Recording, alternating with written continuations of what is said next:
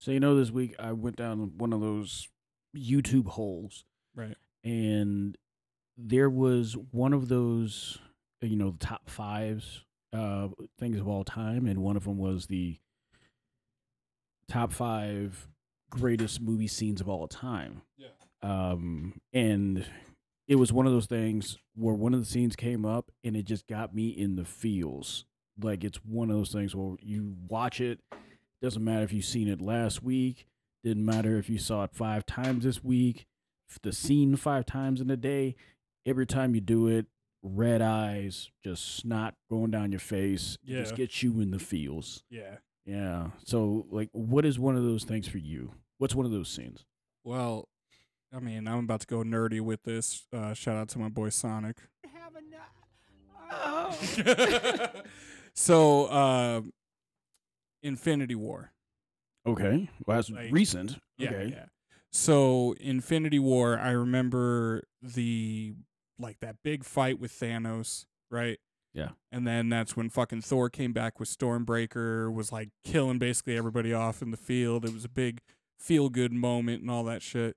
Yeah. And then when he fucking threw Stormbreaker and it stuck Thanos in the chest.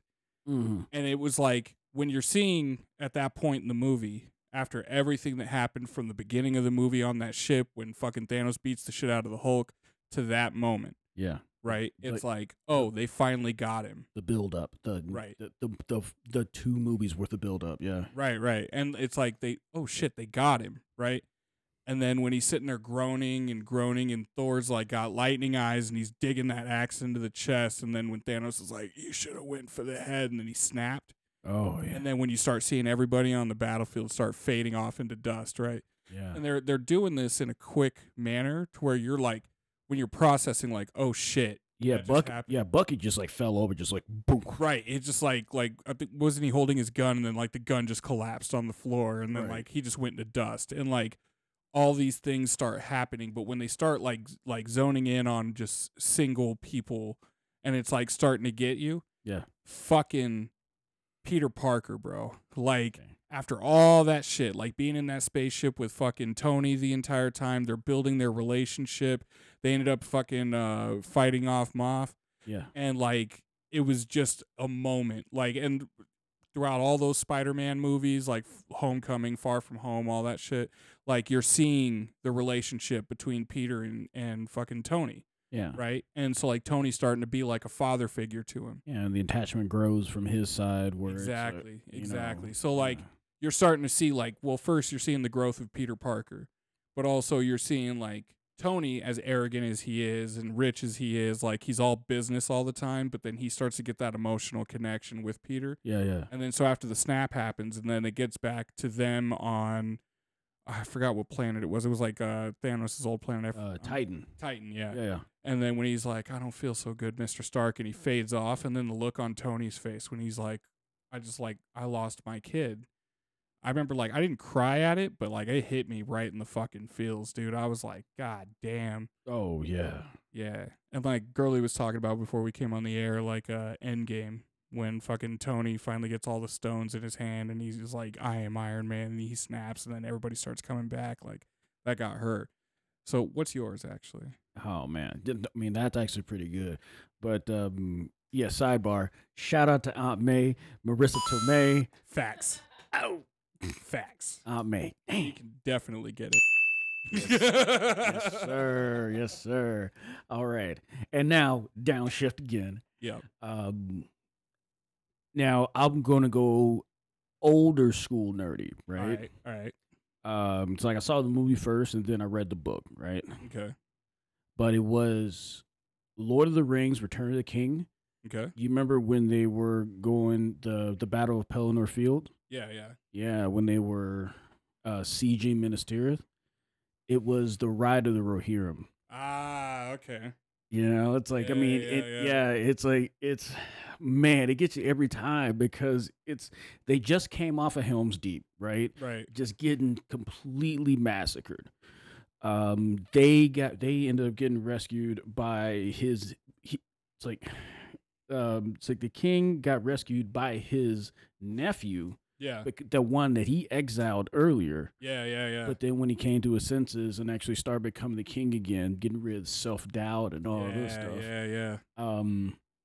He and Minas Tirith was at a bad spot, and then they ended up lighting the beacons by accident. It's like Gandalf is doing all this stuff. It's like, no, we're not going to call for aid. They never came for us before. They never helped us. They abandoned us, type thing. Yeah. And just like everything else, just leading up to it, he just led the king led his people through hell. Yeah. And then he's calling upon them again. Yeah. And they said, we're not defending our lands. We're going to the aid of our ally. Yeah. Of our long ally. So of our long ally that forgot about us for a long time. Yeah. But when they call for aid, Rohan is here. Facts. And just scrapping as many people as he can. It's like, I can't remember if it was like 6,000 or 8,000. But then when you see at the break of dawn, yeah, when it's the darkest night, him and the riders just cresting over this hill, and there's about 6,000 or 8,000 of them, and it's pretty insane. They're looking over an entire field, a besieging army of about maybe 100,000 orcs. Yeah. You got less than 10,000 people on horseback facing off against 100,000. And they know they're going to die. Yeah. They are there, and they're just looking at this, and it's insane. And so much doubt and so much fear of death. And not just death, but a senseless death. It's a thing of, there's no way that we could win this, but we got to do it. We can't just go silently into that night. And even though we are riding to the aid of people that have abandoned us, we know that we have to do it because we have to end this war. Yeah. One way or the other, the war needs to come to an end. Yeah. And so you see the self-doubt in the king himself, in Theoden. You're right. Theoden King. You can see him just looking over. It's like, I've never seen this before. Yeah. After all of the 50 or 60 years that I have been to war, I have never seen this. I have just been through hell, and then I'm going through super hell now. Yeah. I'm going to lead my people into super hell. Yeah. And not only, we're not defending, we are attacking. And you can just see it in his eyes, but then he's just like, it's like he's going to turn around and he's going to hype up his men. Yeah. And all of the people just believing in the king, because it's one man. They believe the king. They believe in him. Mm-hmm. And the speech that he does is just insane. It's like hype his men. Super fucking hype. Yeah. And, it's just... oh, man. And, and he just takes out a sword and just clinks all the spears and just riding down the line. Yeah. He's just barking orders, and he's telling everybody what to do. Yeah. The last order he's thinking he's probably going to give. Yeah. And he just, ride now for ruin and the world's ending. Facts. And he just yells death. Yeah. Because I don't know if you know. I gotta watch that again, yo. Because here's the crazy thing. In the Silmarillion and in some of the back lore is that you got races of beings. Some are effectively immortal, right? Yeah. But then the creator of all the life, he gave immortal life to some people. He gave, a shorter life to others, and he gave effective immortality to others, right? Right. But it was crazy because man was meant for something greater, and the creator gave man the gift of death because death was never the end. Yeah. It was just a transition period. Facts. is just the gateway to to another life. Yeah. And it was crazy because it's like in the lore, you're thinking about it, it's like they are accepting, or they are accepting the gift of death. And it was the dark powers that made them doubt it. Yeah. They made them afraid of it. Yeah. And it just hits you right in the fucking feels, because you can see not only some people still have the doubt in them, Yeah. but they're rallied by the people next to them, and they're rallied by their king, and they are rallied by the fact that their life and their possible death is not just meaningless, is that they're giving hope to others. Yeah. While they are charging headlong into danger, into possible death. And again, 8,000 versus 100,000 into their knowing death. Yeah. And it just gets me, because it's not just a man thing about violence and about war, shit like that. It's like going out on your shield. It's not just going out on your shield, but it's one of those things where it's like your life does have meaning. Yeah. And you only get one of them. What are you going to do with it? Facts. Fucking facts. Such a banger, my guy. Spangers, baby. Well, this is going to be episode 54 of Cigars and Bars. Let's get this shit.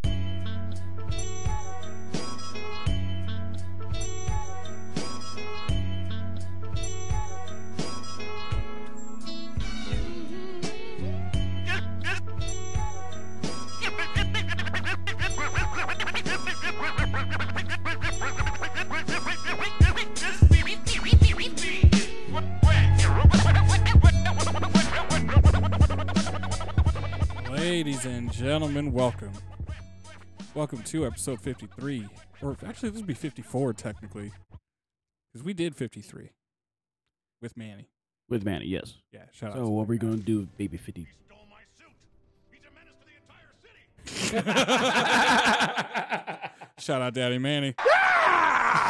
Shout out. Well, you people are, all 13 of our listeners should know who the fuck you and I are. I'm your boy Stiz, a.k.a. Babyface Stu, a.k.a. Papa Stu, a.k.a. Pasta Stew, and the bitches call me Poppy Stew. And joining me, as always, my brother, my tag team partner, hetero life mate, the third mic of Cigars and Bars and Heel Face Podcast, the official legal and financial advisor of the Heel Face Podcast. Ladies and gentlemen, give it up for Kyle. Snake, are you okay? Snake? Snake? Hey. Hey, everybody. How's it going? It's great to be back. I love y'all. It's good to see you back, man. It's always good to be back. I love your face, man. Man, I love your face, bro. We just got done watching a fire-ass fucking show. Yes, we did. You missed most of it, but you saw the top 3. And what'd you think? I think that they did a really, really good job at the O2. Yep. And I think they did a really good. It was a really good idea to do Money in the Bank in England. Oh, most definitely. That Because crowd was hyped. Fuck. Crowds are always on fire. Oh, dude. Most definitely. Like, at one point, before you got here, fucking the crowd was doing some sort of chant at Dominic, and Katya was literally sitting there. And she's like, God, I feel like I'm at a British football match. I'm like, perfect. Facts, yo. Yes, that is exactly what it is. They've been working. They've always been working on their chants since they could speak. Facts. Since they could walk. They've been doing it since the womb. Facts, bro. But like, you know how many pregnant women actually go to football matches? I believe it. I fucking believe it, bro. Like, dude, like hearing the British crowd, like it just made me smile, because like WWE's been doing a bang up job with their last few pay-per-views. Yep. Just like when I see hyped crowds for shit, like when Montreal for fucking Sammy versus Roman was fire. Dude, fucking Puerto Rico was fire. Yeah. Like fucking London, absolute fire. Yes. Dude, it was so funny. At one point in the middle of the show, John Cena comes out, right? And he was a surprise, and like crowd fucking gave, like they were singing the whole John Cena sucks, and it was great. He had the biggest smile on his face, and like, dude, he comes out and he's sitting there talking about how hyped the crowd is and how there should be a WrestleMania in London, and I'm like, I started thinking about it, and I was like, oh fuck yeah, dude. Yeah. Like fuck yeah. Yeah. And the way that WWE is really salty, they're probably trying to go and get Wembley. Oh, dude, most definitely. I mean, they need Wembley, actually. Well, dude, just watching this show, like, I already know fucking All Out's going to be hype as fuck. Or was it All In is in Wembley? Oh, and yeah. Yeah, dude, like that. Yeah. Yeah. And I mean, they're going to need it because imagine, because think about it. Most people don't understand, but it's like an hour train ride from London from Paris and London? I believe so. I'm not sure. Yeah. I mean, like, it's going under the channel and everything like that. So we're talking international, and it's not going to be expensive for people to get there. So imagine how many, imagine how many heads you got coming out of Germany, out of France, out of Austria. Like, I remember when Tony announced it, I remember there was a lot of doubt from people like, oh, AEW can't fill a stadium like that. And, like, same day the tickets went on sale, they pushed past, like, 60,000 already. Oh, yeah. And so I'm like, I haven't looked at the numbers now, but, like, dude, if they end up filling up Wembley, that, first of all, that's a big move for AEW. Yes. But secondly, like, that's just going to make for a hype-ass crowd for a hype-ass show. And, like, if Money in the Bank was any inkling, like, dude, the thing that made me laugh about Cena, at one point, he was putting over the London crowd, but he was saying, like, this is the greatest crowd in the world. And I was making a joke because Roman Alexander and his girlie, shout out to them. I'm going to have them on the show soon. Out. But they were sitting there, we're listening to that, and then Tara and I were just laughing because I'm like, every American fan hears that, and they're like, hey, fuck you, man. But I was dying, bro. It was just, I don't know, man. Like, I thought he was going to say, Pink Shilling. I went out and get some Pink Shilling. Some Pink Shilling. But, dude, like, I don't know, man. It was just so fucking hype, and, like, when... I've always said this, and I will stand by this. When pro wrestling is good, there is nothing in this world that is close to it. Yeah. Dude, like, it is a different energy. Yeah, and it's not just the whole thing. It's like, it's still real to me, damn it. Right. It's, you know what I mean? It's like everybody's in on the work. Oh, dude, most definitely. This is something I was talking with one of my friends about recently. I was like, dude, great crowds can make anything fucking great, right? And that's why, like, playoffs in any sport, when the crowds are hyped because they're like, our team got here and, like, they're invested. Like, anytime I'm like I remember talking with Katya, like, the first few years that we were together, and, like, she was like, well, why do you love baseball so much? And I'm just like, have you ever watched postseason baseball? And she's like, no. And that was the first year I took her to games and everything, and like she's been in like crowds. We've been in crowds together where it's kind of like everybody's just chilling and like happy to be there. But like when we went to Diamondbacks and Dodgers, that felt like a playoff game because the whole crowd was invested in every single pitch. Everybody was hyped for it. Like, it was a sold out crowd. It was so dope. And I'm just like, dude, think that, but in October. And I'm like, and I'm like, NBA playoffs, like, those crowds get hype, like, for fucking every basket and shit like that. Like, when it's your team, it's your squad or whatever, and people are fully invested in it. Dude, even, like, when you watch, like, MMA, like, when UFC's doing, like, international stuff, they're, like, in Brazil or fucking England or fucking Saudi Arabia or whatever, like, and those crowds get hype as fuck. Oh, man. And dude, especially in Brazil. Oh, dude, facts. And, like, every Brazilian comes out and gets a hero's welcome, and, like, it's a different energy, bro. But, like, people are singing and chanting in the crowds, and I'm just like, yo, in my lifetime, once, like, we all get our money and shit together and, like, are able to travel and have the time, all of us, like, you, me, Manny, the girlie, like, all of us, we need to take a trip to England, and we need to hit an Arsenal game. You know what I'm saying, bro? Like, we need to be sitting in Emirates and just fucking... Dude, you know I'm a supporter, man. I know. You know? I know. Yeah. just be sitting there yelling and chanting and screaming with the crowd and all that shit, dude. Everybody singing and just having a good time and fucking so hyped, dude. Because I don't know about you, but I am proud to be a Gunner.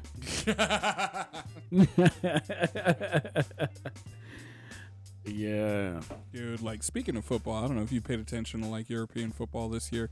Manchester City hit the Triple Crown this year.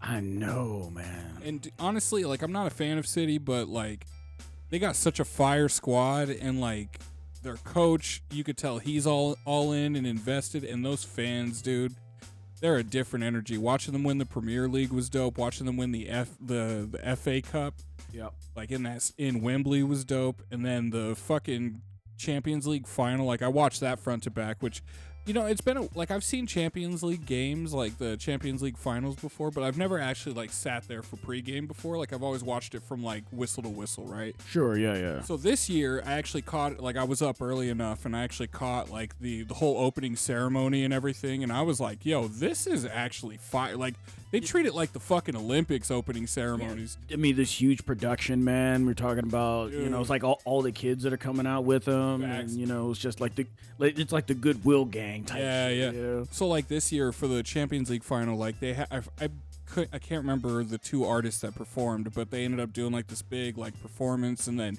after they got done, they were shooting off all these fireworks and everything, and then, you know, the Champions League theme, that epic, like, oh, champions, like, all that shit. Yeah. So when the players were doing their walkout, they weren't playing that theme. There was a dude on the piano doing the theme on the piano, and the crowd was singing it. Yeah. And I was like, I'm getting goosebumps thinking about it. I was like, this is so fire. Like, they're walking out with the kids, and then they get that shot of the fucking Champions League trophy and the two teams and the officials, like, grabbing the match ball, and both the teams walking out, and then You see both teams just like looking at it, man, just be like, you know, just like breaking their necks. like they want to touch it, but they know they can't. Can't and touch it's it like, yet. Yeah. But, like, fucking, when they got that sky shot of the field, because, like, they still had, like, some of the tarp and, like, the artwork on the field from the opening ceremony. Yeah. So in the middle of the pitch, you see, like, the Champions League ball, like, they have that big flag and everybody's waving it. Right. And then, like, you see the big fucking, like, showing the two teams' logos, and, like, so. And when they're just lining up in line and everybody's singing, and it's just like a fucking grand old time. And I'm like, dude, we got to do that. Like, we have to hit that. Like, we got to do one of those, like, just, like, go to a fucking cup final game. I mean, it's pretty sick, man. Dude, it looks like a fucking fire-ass Like, energy. the entire production. I mean, like, if you are, like, an audio-visual nerd, and if you ever been in theater, or if you set up stages, if you do audio, if you run any of that stuff, watch some of the European stuff that comes out. Oh, most definitely. Is insane. Most definitely. Like, it's fucking crazy. Like, whenever I see production teams for any sport or anything, like the way they pay homage to their past, like, NBA is brilliant at this.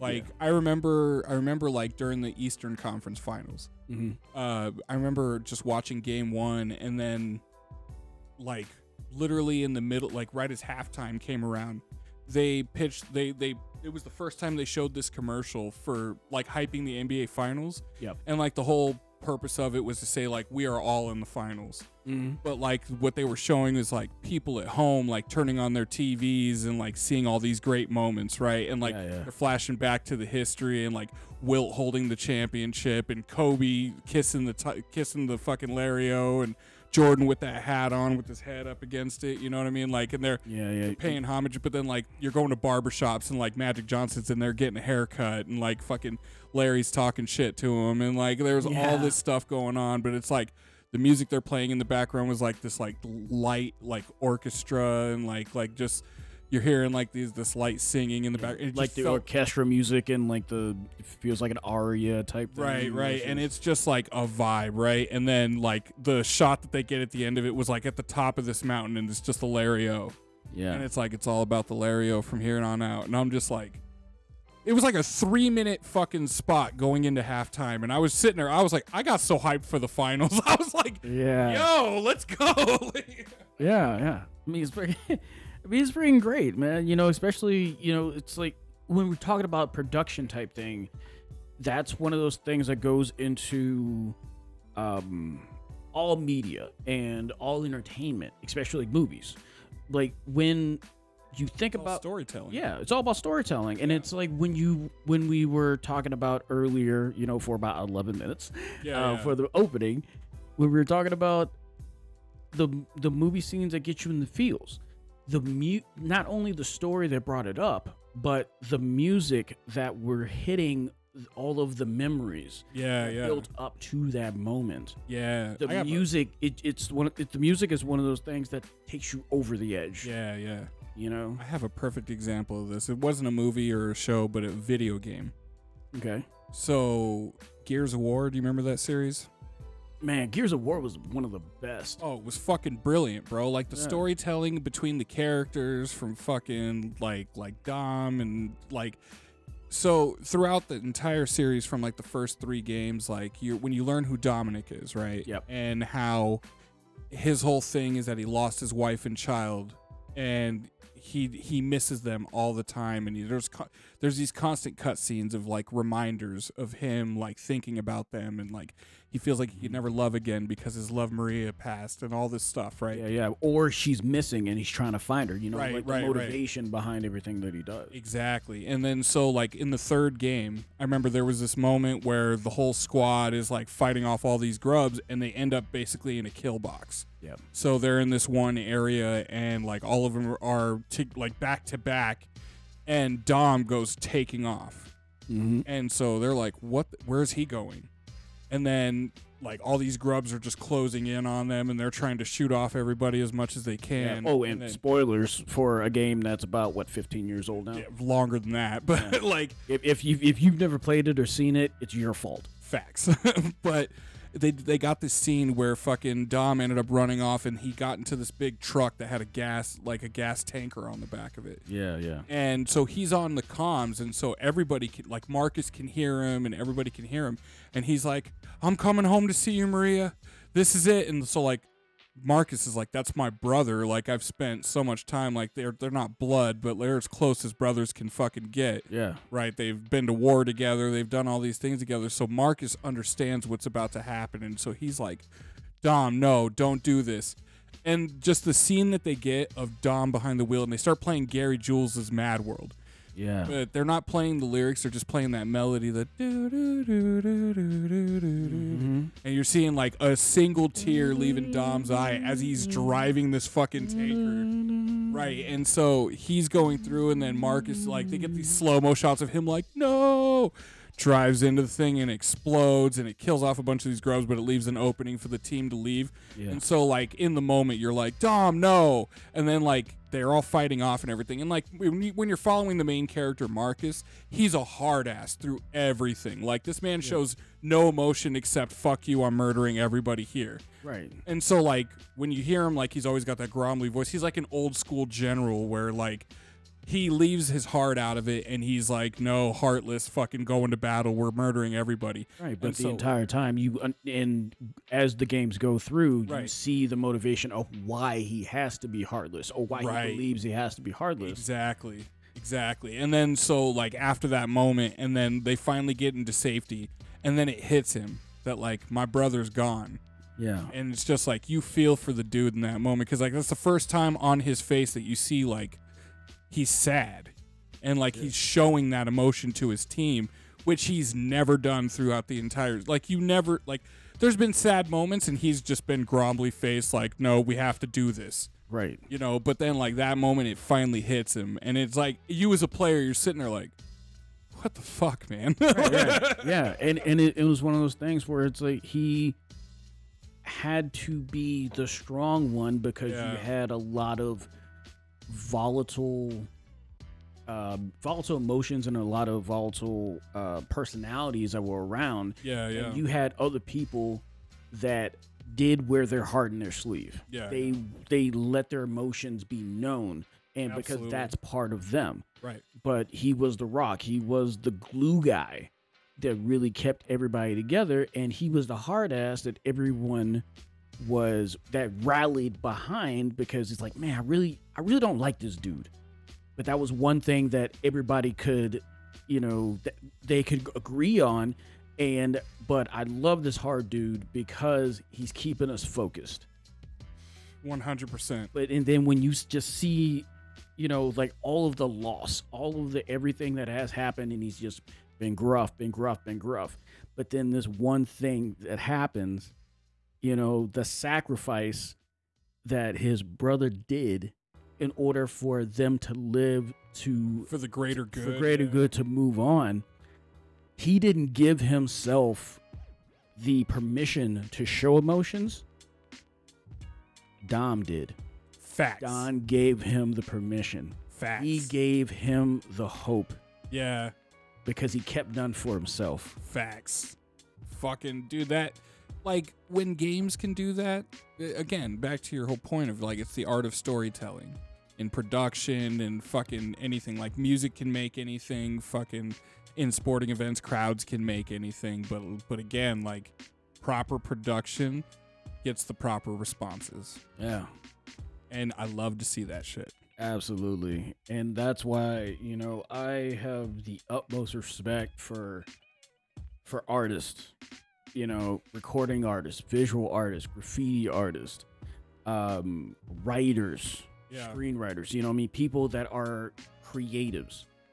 A lot of people, you know, it's like they don't understand what it takes in what the depths of emotions, the range of emotions people got to tap into Yeah, yeah. in order to go ahead and like to let other people feel. Oh, bro, like You last, know, last it's month, pretty insane. Like I got the utmost respect for him, yeah, you know, and it's just, you know, it's the folks that give you the finished product, yeah, yeah, but they're the ones that go have the ups and downs, yeah, and just people that aren't tapped into that or like understand what it takes to make all that shit. yeah.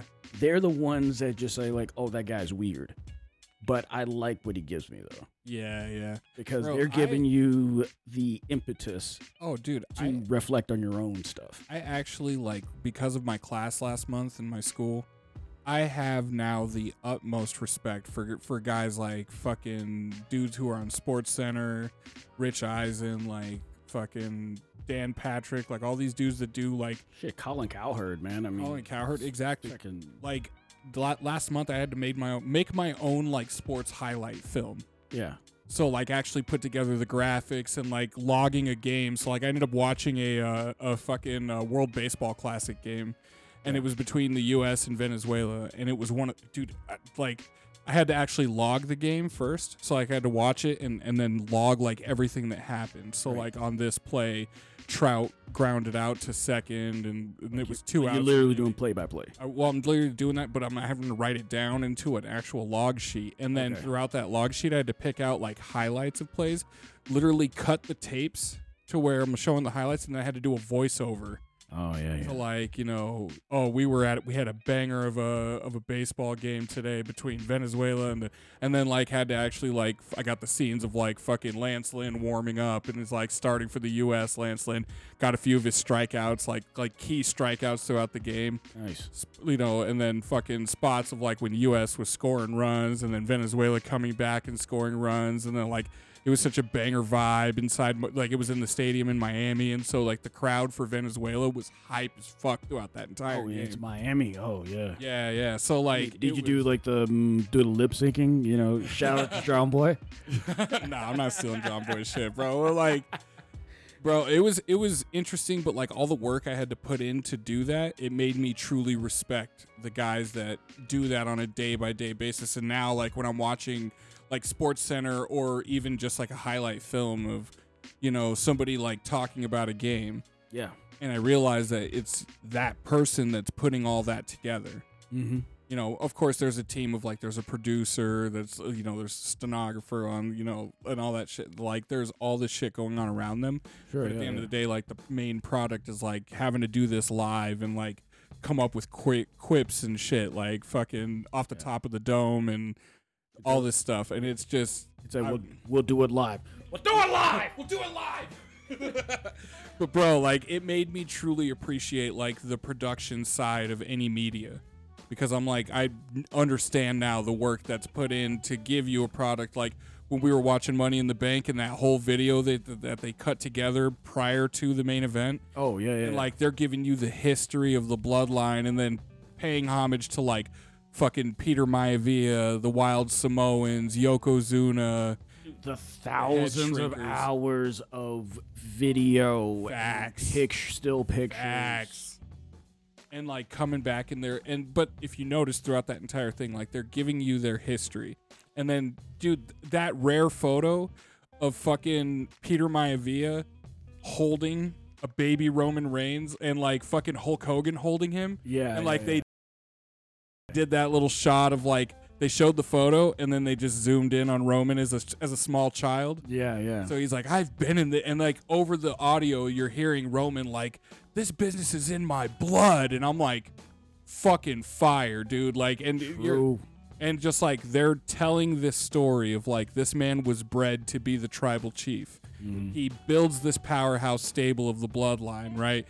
And then all of a sudden that little corp of Sami Zayn getting in there. But even like when they're talking about Roman's reign and like every big name that he beat and telling you the days that he's held on to this championship. Mind you, the match we're about to watch is just a tag team match. It's not for the titles. It's just a Civil War tag team match, but they were hyping this like it's a big title fight. Right. And then, dude, and again, you get through that whole production, and then the Usos music hits. But then that fucking London crowd was singing the Usos theme, and you could see Jimmy and Jay were vibing, and they're fucking, get that shit, let's go, like, down since day one shit. You know, I know everybody's just losing their shit.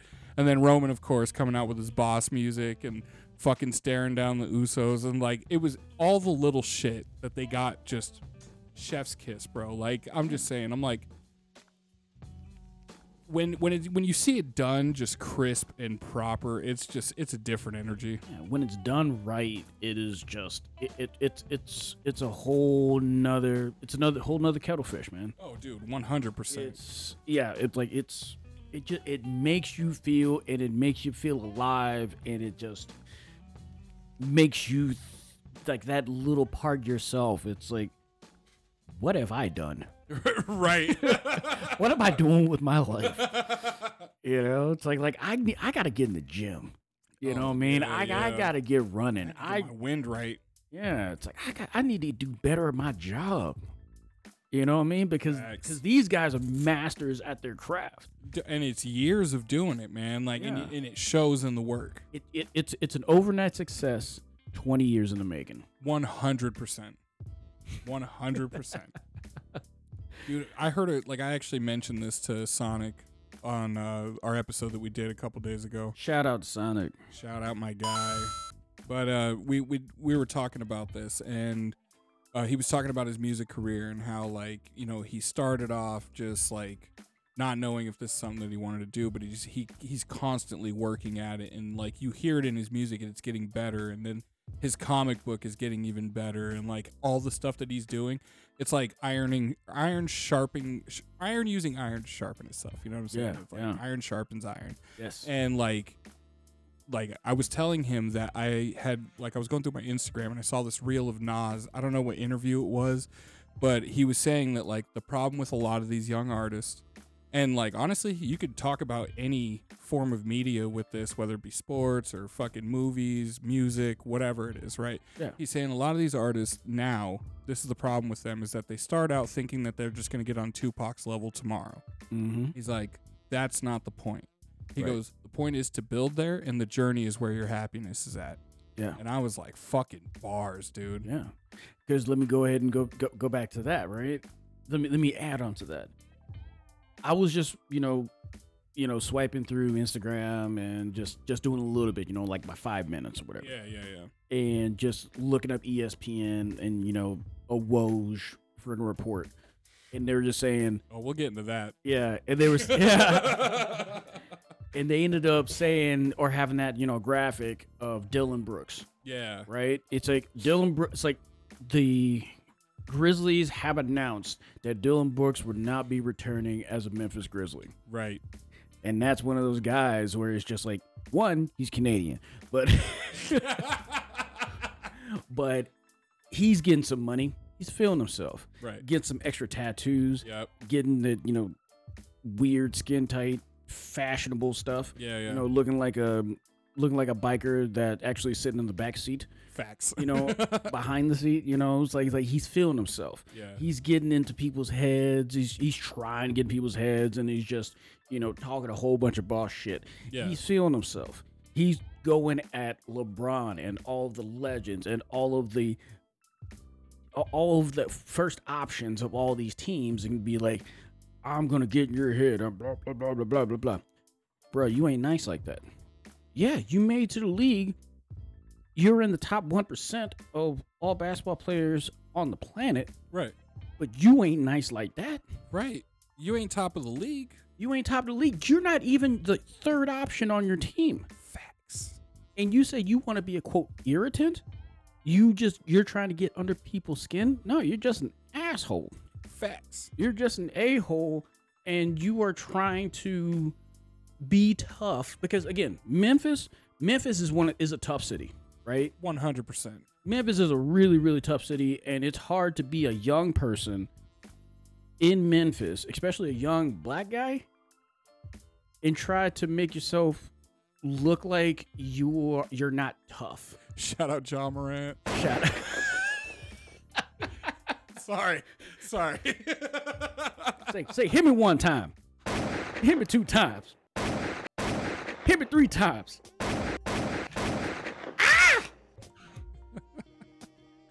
Local He's FCC like, don't like that shit. I'm just joking. Yeah. Say, even though you ain't about that life, you need to be seen that you're quote quote about that life, or Right. you got to be tough to be cool. Right. And it's like, nah, man, you ain't got to do that. Right. Look at my man Steven Adams. Yeah. The toughest guy in the league, bar none. Yeah. Steven Adams? Yeah. The Kiwi? Yeah. Yeah. Yeah. Toughest guy in the league, bar none, that's playing right now. You have never seen that man brandish a gun ever. You have never seen that man, get on Instagram and throw a punch. Right. Except if it's actually, like if he's back home. You've seen the motherfucker with an axe. You see him build stuff. Yep. You see the man wrestle. Yep. But it's in a controlled environment. Yeah. It's not out in the streets. Right. He's a tough guy because look at the rest of his freaking family. Oh, 100%. He's like the runt. Yeah. But I feel like Dylan Brooks though is trying to be like a Christian Laettner. You know what I mean? Like where he's out here trying to be an irritant, but the thing, what's not Christian? He's trying to be like the villain. Yeah, like he's trying to be a villain, but he's like it's like you said. He's just being an asshole. Yeah. Oh yeah. And you're trying to be, tough guy, and you're doing the tough guy dances, right? Which never makes sense to me. Oh, you know what I mean? Facts. I mean, like, how are you doing how are you being a tough guy and you do TikTok dances? No, he's a better example. He's trying to be like Lambeer. You know what I mean? Like he's trying his ass off to be just that asshole. But Lambeer would do shit. I would give him a Doherty rather than a Lambeer. Yeah. Well, but like Lambeer, like he was a gaslighting asshole. Oh yeah. Where like he would do shit. He would play dirty. He would elbow guys, and then he'd be like, "They're fucking with me." Oh yeah, that is. You know what I'm saying? And then like when Larry Bird threw that fastball at his head.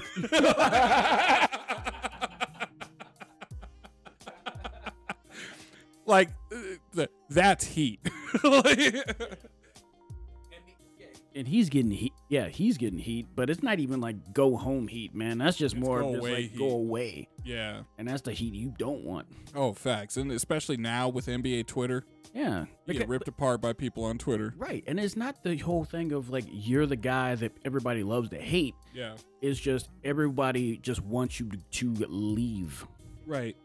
Like people would have the opinion like the league is better off without you in it. Yeah. Yeah. You don't want that. You never want that. You never want that. Right. You ain't got to be a babyface, but you also don't have to be a jerk. Right. And that's the thing that a lot of these younger pro athletes, like a lot of them get it, But like Ja Morant, like that man's just that boy is lost. I would say boy. He's a man. All right, he has family. He had, his dad in his life the whole entire time. Like, ooh. But you know what? It's one of those things where you need people around you, and I think he does have people around him because even the younger guys around him are just like, yo, don't do this. But you just don't listen to people. Oh, 100%. You know what I mean? It's like you can have the most money, you can have the money, you can have the people around you, but if you don't listen to anybody, if you don't respect your people enough to listen to them. Yo, one time, shout out to the rapper Blueprint. He said something in a bar. Shout out. That literally I think about it a lot because it's the truth. And he like in his bar he was explaining, he's like talking about how like when hip hop started getting all about killing and gun brandishing and stuff, he's like, that's what happens when rappers look up to thugs and kids look up to rappers. Oof.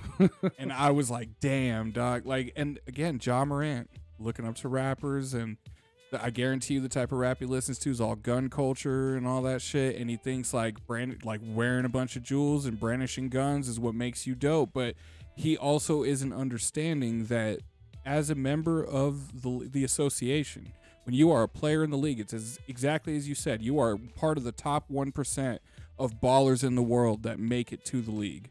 Yeah. You know, and when you're there, you got to understand the whole world is looking at you. Yeah. So when you're putting out that you're brandishing guns and doing all this shit, like, yeah, you're thinking, oh, I'm in an adult environment, and so I could do this shit because there's adults watching me. But he's not understanding. There's also kids watching you. There's also like impressionable young kids watching you. Right. And when you're making mistakes like this, like, what's to say that another kid doesn't fucking fall into that and all of a sudden he wants to get a part of the gun culture? Because I saw my favorite player do it. Right, right. And I mean, and I do agree with Charles Barkley with the you remember the commercial in the 90s, you know, when he had with Nike? He said, like, I'm not a role model. Yeah, yeah. You know, it's like absolutely, he's not a role model. You shouldn't be a role model. Right. Your parents should, raise you. 100%. But it's the environment that also adds on to the mammalian brain, you know what I mean? Like the back of the head, the subconscious, where you don't think about a lot of stuff. Yeah, yeah. You just see the images and you hear the stuff, and it just goes into the data bank that it's, when you get the gut feeling. Yeah. And when you get this, that little voice in the back of your head, it's like, hey, this would be pretty cool, that's right. And it just moves on. It's like, I don't know if there's a book that I've actually read that I'm reading right now. It's called Dark Ghetto by Dr. Kenneth Clark. Okay. And he was a researcher in New York back in like the 40s. It's like the 30s, 40s, and 50s. Okay. Right. And he ended up getting a lot of data. He worked with a lot of people, a lot of social programs, a lot of special interest groups and stuff like that. And he was specifically looking at the black community.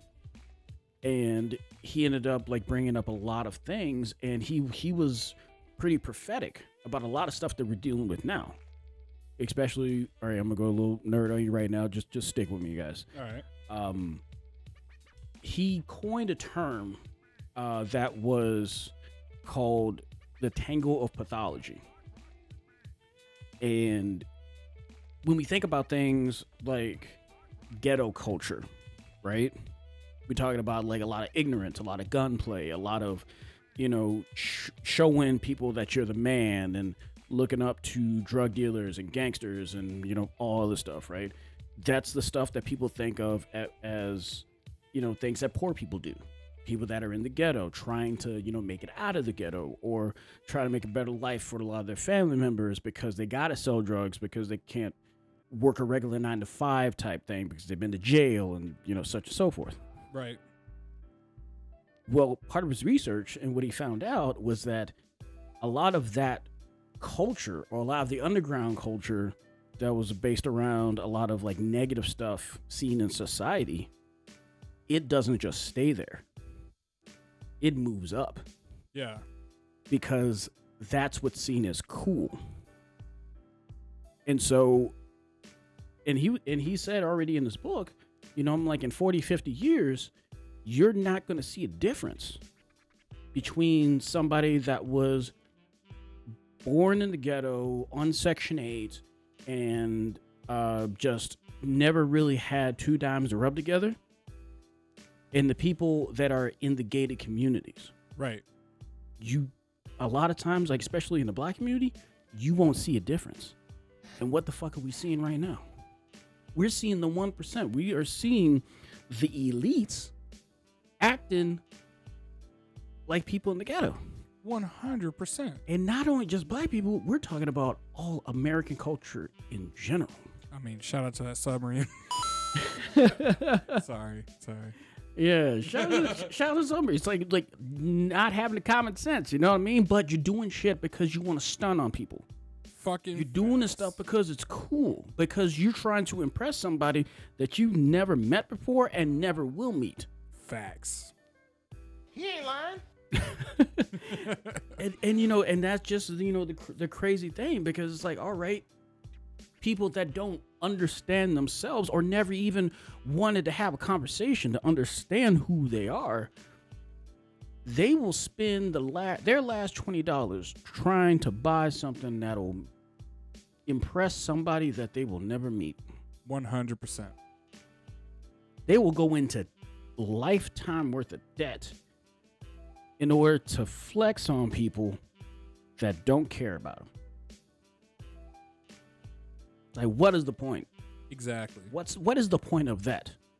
It's that temporary feeling that end up having lifetime pain. The temporary good feeling for a lifetime of pain. I ain't about that. Absolutely. And I mean, only one man usually has this energy, but that same, like, trying to stun on people, it's that. I'm better than you, and you know it. I mean, hey, it's entertaining to watch. Right. It's just like it's that Schadenfreude, right? Yeah. It's entertaining to watch. Especially, it's entertaining to watch train wreck. Oh, 100%. But you don't want to be in the train wreck. Right. So, I'll see it from the sidelines. I'll see that 15-second clip and just move on my day. Facts. Fucking facts, yo. Like, just when you see people acting wild like that, especially in the environment that we have, like, it's the stunting on people, but also people are trying to go viral. And what annoys me the most about that is like I get it. Sometimes you go viral, sometimes you get opportunities open the door for you. Like, I remember that Catch Me Outside bitch. When she was on Dr. Phil, she blew up for a little bit, started getting deals to show up at places and all that She shit. was a damn child. Exactly. But again, so many people look at shit like that, and why do you think we always see these try to be too easy to be true cash grabs? Yeah. You know what I'm saying? And like people jumping all over fucking Bitcoin and all this shit because people are trying to make a quick buck as quickly as possible. Mm-hmm. And again, I think back to that Nas quote. I'm like, dude, it ain't about the destination. It's all about the journey. Yeah. You know, like, and it's just, don't get me wrong. If I had fuck you type money, we would definitely be going nation. That would be as far as that stunting is going. oh, yeah. And I mean, it's like, hey, you know, it's like being the official, of course, you know what I mean? We're always going to have that 50-year horizon. Oh, 100%. You know what I mean? It's like make your money outlast you. Absolutely. Type thing. So.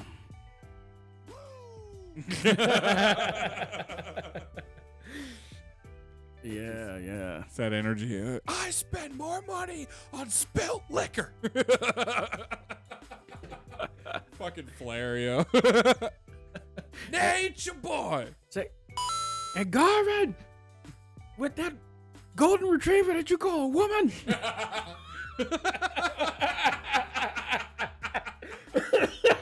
taking his shoes off in a promo. Look at these gators. Oh man, I love that. It's like that 30 for 30 when they were talking about, I think it was Jim Ross. Yeah, he was telling the story about when he was waking up next to aliens, and it's like aliens, for people that don't know, were women that he went to bed with that he didn't know that he went to bed with. Right. It wasn't ugly people. It wasn't fat ones. It was just literally, I have no recollection. He's like, yeah, I have no idea who is. I don't know who that is. Yeah. It's like, and I will testify to that. But a lot of. It's like, so, hold on, baby. You gonna wake up the rest of the bitches? Who? It's Who? and Who? and Oh shit. Who? but no, he was saying, like, it's like, hey, where's my watch? And Jim Ross was saying that, like, it was saying that one of the women was talking to him. It was just like, yeah. It's like you threw it into like a bowl of Skyline chili and just said, like, I got 10 of these fucking things. Facts. A $5,000 Rolex watch, a $5,000 Rolex watch in 1976. I mean, you go that's to Urban. money. I mean, I don't know this for a fact. I just feel it should be true. If you look up the word stunting in Urban Dictionary, there's probably a picture of Flair there. Just 1980s with the hair permed and the fucking aviator sunglasses on. and pursing his lips, going, Ooh, baby. oh yeah, and also, I don't know if you saw, but in that picture on the side, you got like a small picture of Arn Anderson putting up the fours. Yeah. It's like double A. Bro, I remember watching that. Did you ever see, like, when Vice was doing the Tales from the Territories? I saw like 3 episodes of that.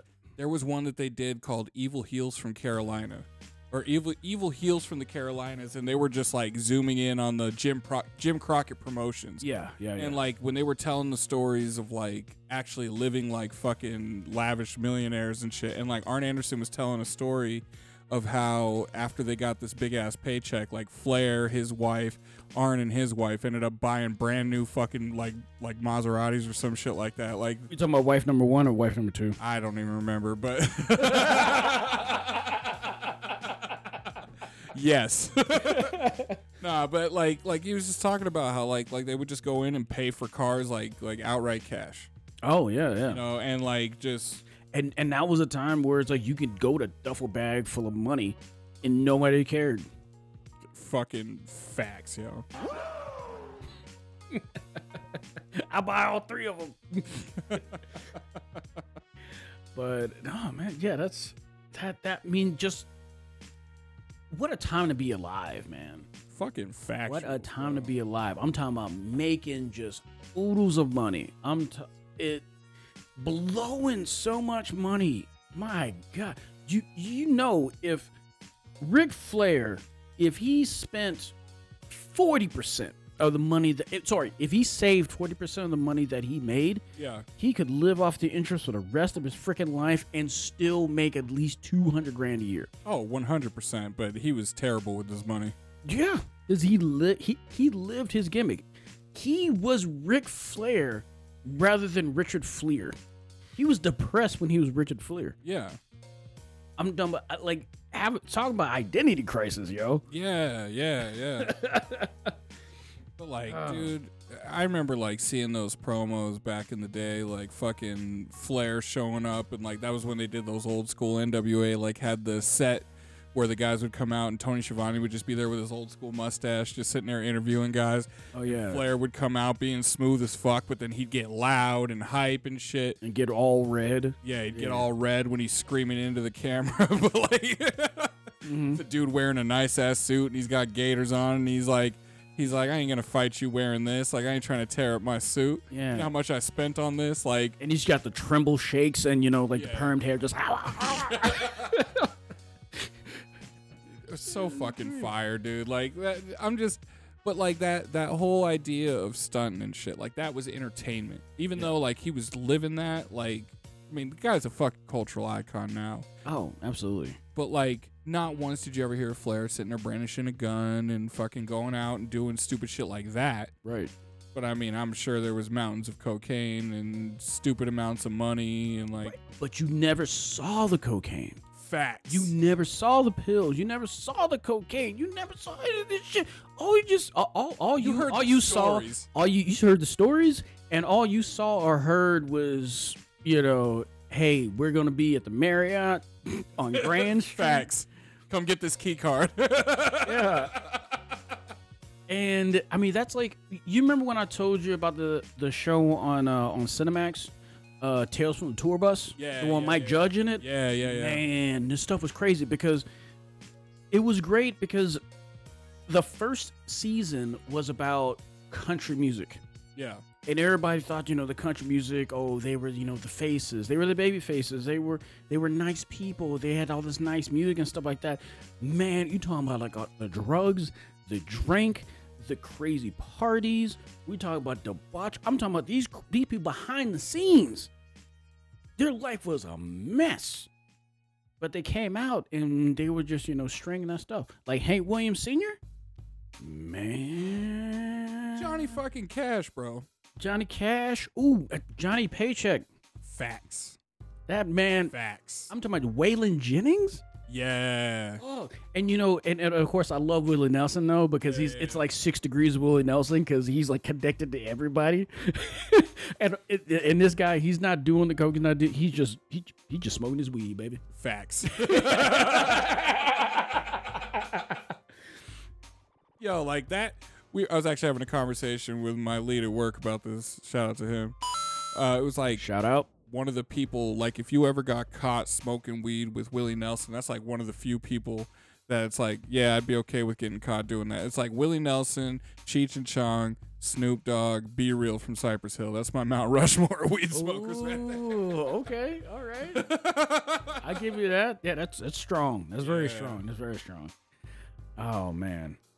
I mean, don't get me wrong. So like, I am not a smoker like that. Right. So I'm just saying that, you know, okay, you got your cultural icons. I mean, I would probably, I'd have to slide off Be Real and probably slide in Bob Marley on that. Okay. So, but it's definitely a strong 3 for sure. Oh yeah. Yeah, yeah, that's pretty freaking amazing. But speaking of identity crisis, right? You remember when I was saying off mic that the past couple weeks have been weird? Yeah. They've been weird for me, as in the sense of things have gone right in the world, but it's at my expense. Yeah. You know, because I mean, yeah, because I don't know what you do, but you know, your boy had a birthday about 2 weeks ago, right? Yeah. And there's a lot of stuff that's going on at the corporate office. You know, you can't get away. You know what I mean? You know, course, it's on of call. course. You're doing late hours, stuff like that. Oh, I mean, I was in the you office not bastards too are long making me ago. do long hours because of the shenanigans. That's not me, all right? You already know. You already fucking know. It's my guy. Our guy. Right. But you know what? I can't get Zeus off the heel, off the. I can't let him off either. You know what I mean? Yeah. You know what I mean? He you know, it's like as much as he tries to pull away, he's still part of this. I know. You know, what's causing all this? Zeus. Shout out to my guy. Shout out. But yeah, so I mean, I'm really bad at planning stuff for me. Yeah. So I ended up going to a jazz club, you know what I mean? Awesome spot, you know what I mean? Shout out to the Nash on Roosevelt Road. Awesome spot, awesome place, man. Really, really good music. It was great. And then I ended up going out to play a tournament, a poker tournament. Haven't played poker in about 8 months. You know what I mean? Hold'em? Yep. All right. Yeah, no limit Texas Hold'em. And no limit Hold'em. And it was really good because I ended up getting 12, right? Okay. But it ended up going really weird because I had a hand that it was strong at the beginning, right? Yeah. And I'd gone up against this other guy. We've been going back and forth, and he's being a bit of a jerk and stuff like that. But it's like he's the guy that's being the big bravado, where it's like I'm better than you and you know it, type things. But it's like it's not true, but he's trying to make it true by saying it and by acting that way. He's trying to speak it into existence. Yeah, exactly. It's like, and he's somewhat failing at it because he's more of like a spoiled brat and be like, that type of thing when he does lose a hand or if he if he puts it down.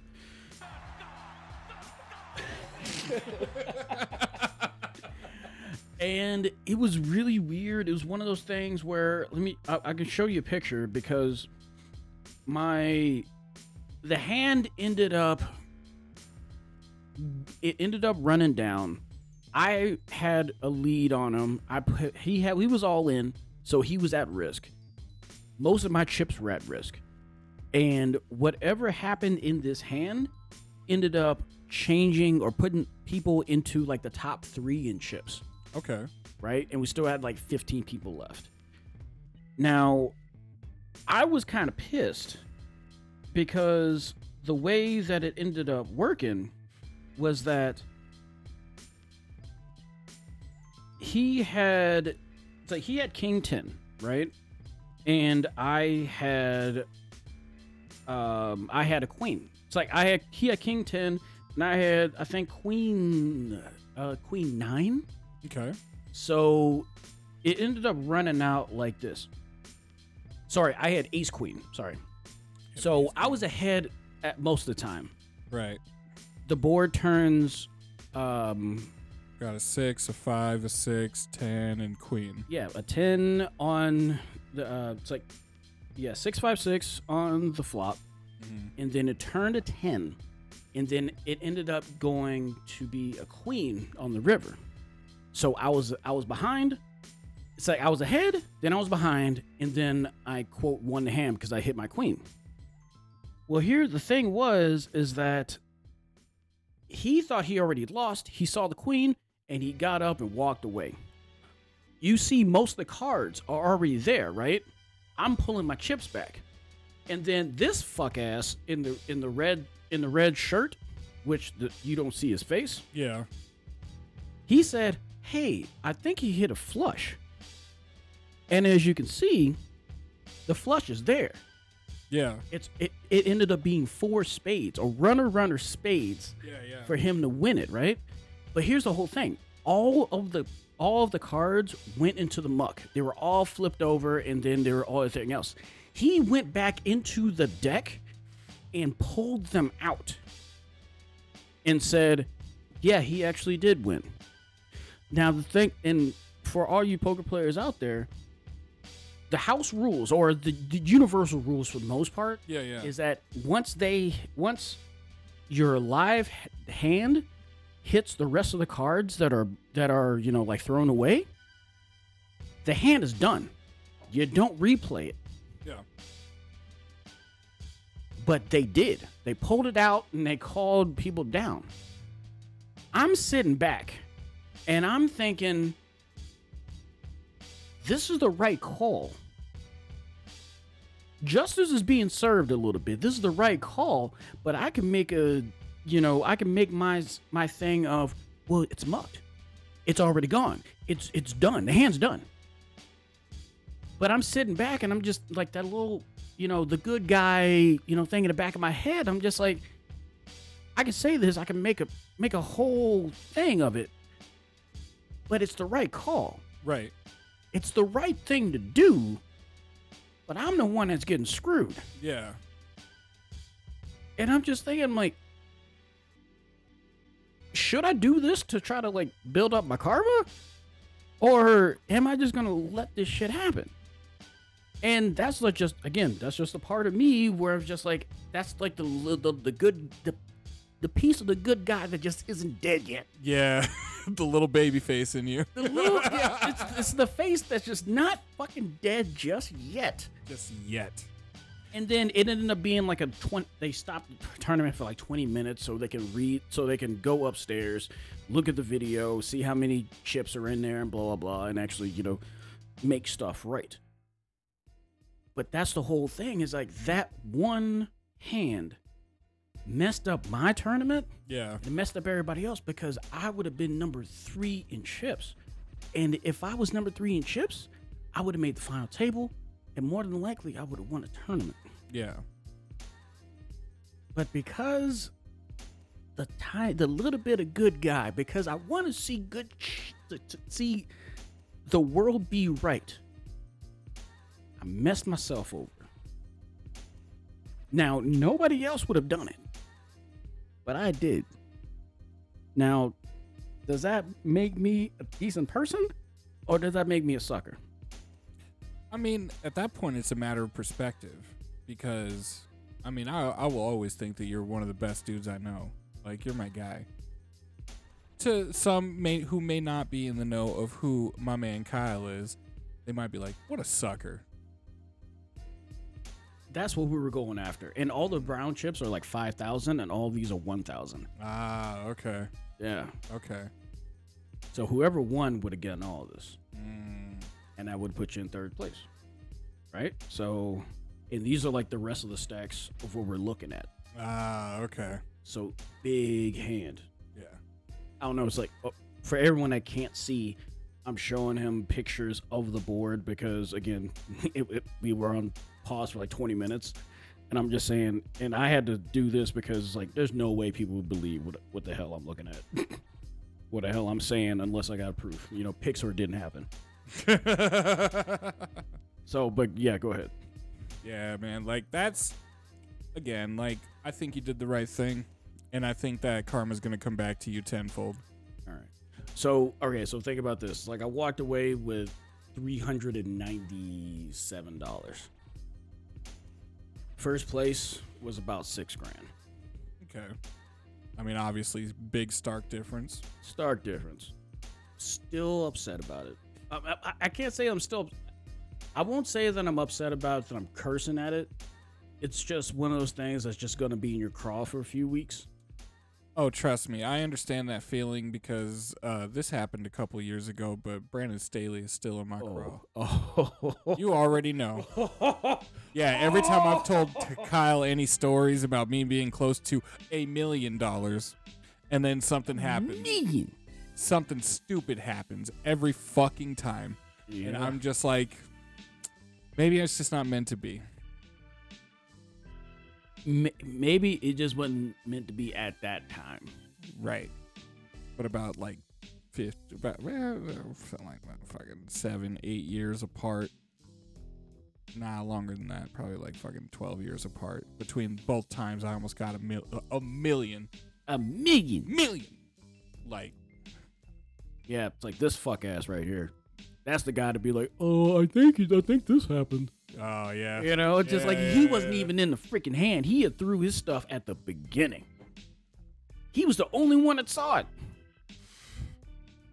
Just all it takes is one motherfucker to spoil the Facts. Fucking facts, yo. Factual statements, my guy. Man, what was it? With the player haters ball. What was it? Oh man. hate. No. Hey. It's like, I hate you, and I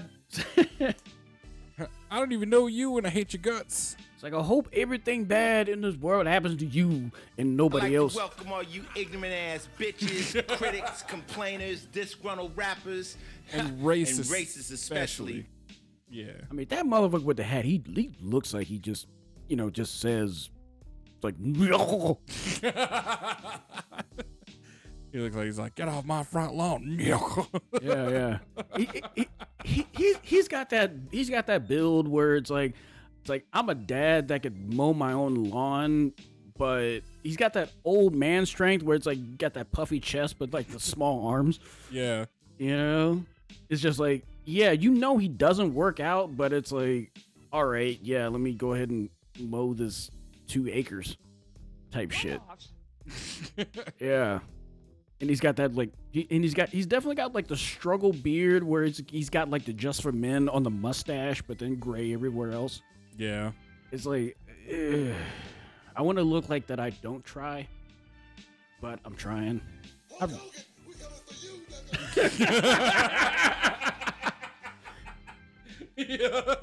just saying, if I see this dude in the tournament, it's on site. It's on site in the tournament itself, okay? In the card game, all right? I'm not putting hands on him, disclaimer. You know, I'm not going to put hands on him. There's going to be no violence, no blah, blah, blah, yada, yada, yada, everything else I'm supposed to say. Well, as long as you don't bring Manny there. The man's a menace. Shout out to my boy, bro. Nah, he's probably going to be not at the table, but just like getting those like 15-minute massages in the chairs. Yeah. Yeah. Well, my guy, we have been going about an hour and 15.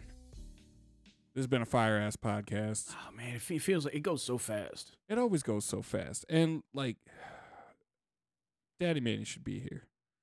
But should be. Next weekend, we will most likely convene with one another. HIW, Roman Alexander versus Flip Gordon. Versus who? Roman Alexander versus Flip Gordon. What? Flip Gordon is coming to HIW. Flip Gordon. Hashtag give Flip a contract. Facts. July 8th, next Saturday. Yeah, Thunder Canyon Brewery. Thunder Canyon Brewery. Where at? Thunder Canyon Brewery. Your boy is going to be on the table. Oh. I'm going to be calling that shit, shouting out you bitches, and shouting out our 13 listeners. You fucking Mark! As we all are. Hi, Mark. Kyle, my brother. Yes, Where sir. can people find you? Okay. You can find me in my shower, drinking Jack straight from the bottle, crying. It's like crying my eyes out, but I got the shower stuff going, so you can't see it. I just had an emo joke in my head. Yeah, because of motherfucking spades and this asshole in the red shirt. And you can also see me and find me at Grindin' on a Budget. GRINDIN_on_a_budget, and that is on Instagram. I do not have Twitter because Twitter fingers kind of make me. I felt that in my soul having a Twitter. So you can also follow Daddy Manny at guy_in_glasses. He doesn't have a big social media presence, but just go over there and send him a titty pic or something. But you can also follow me at Babyface Stu on Instagram, Twitter, and TikTok if you need these jokes, you chuckle fucks.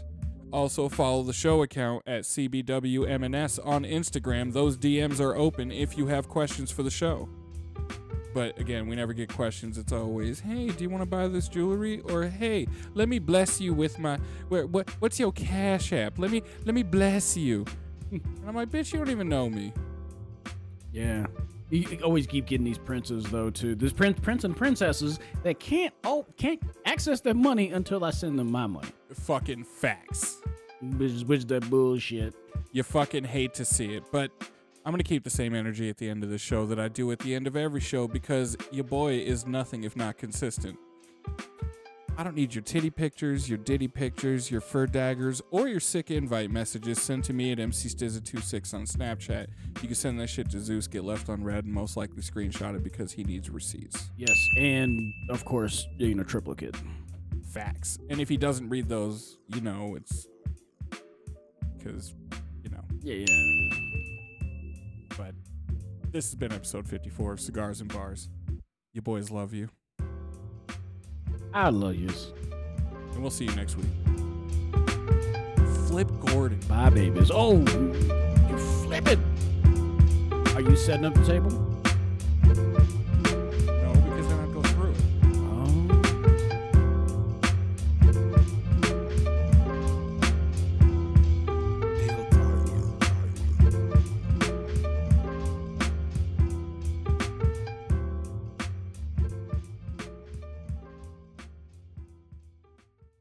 never set the table because then you end up going through the table.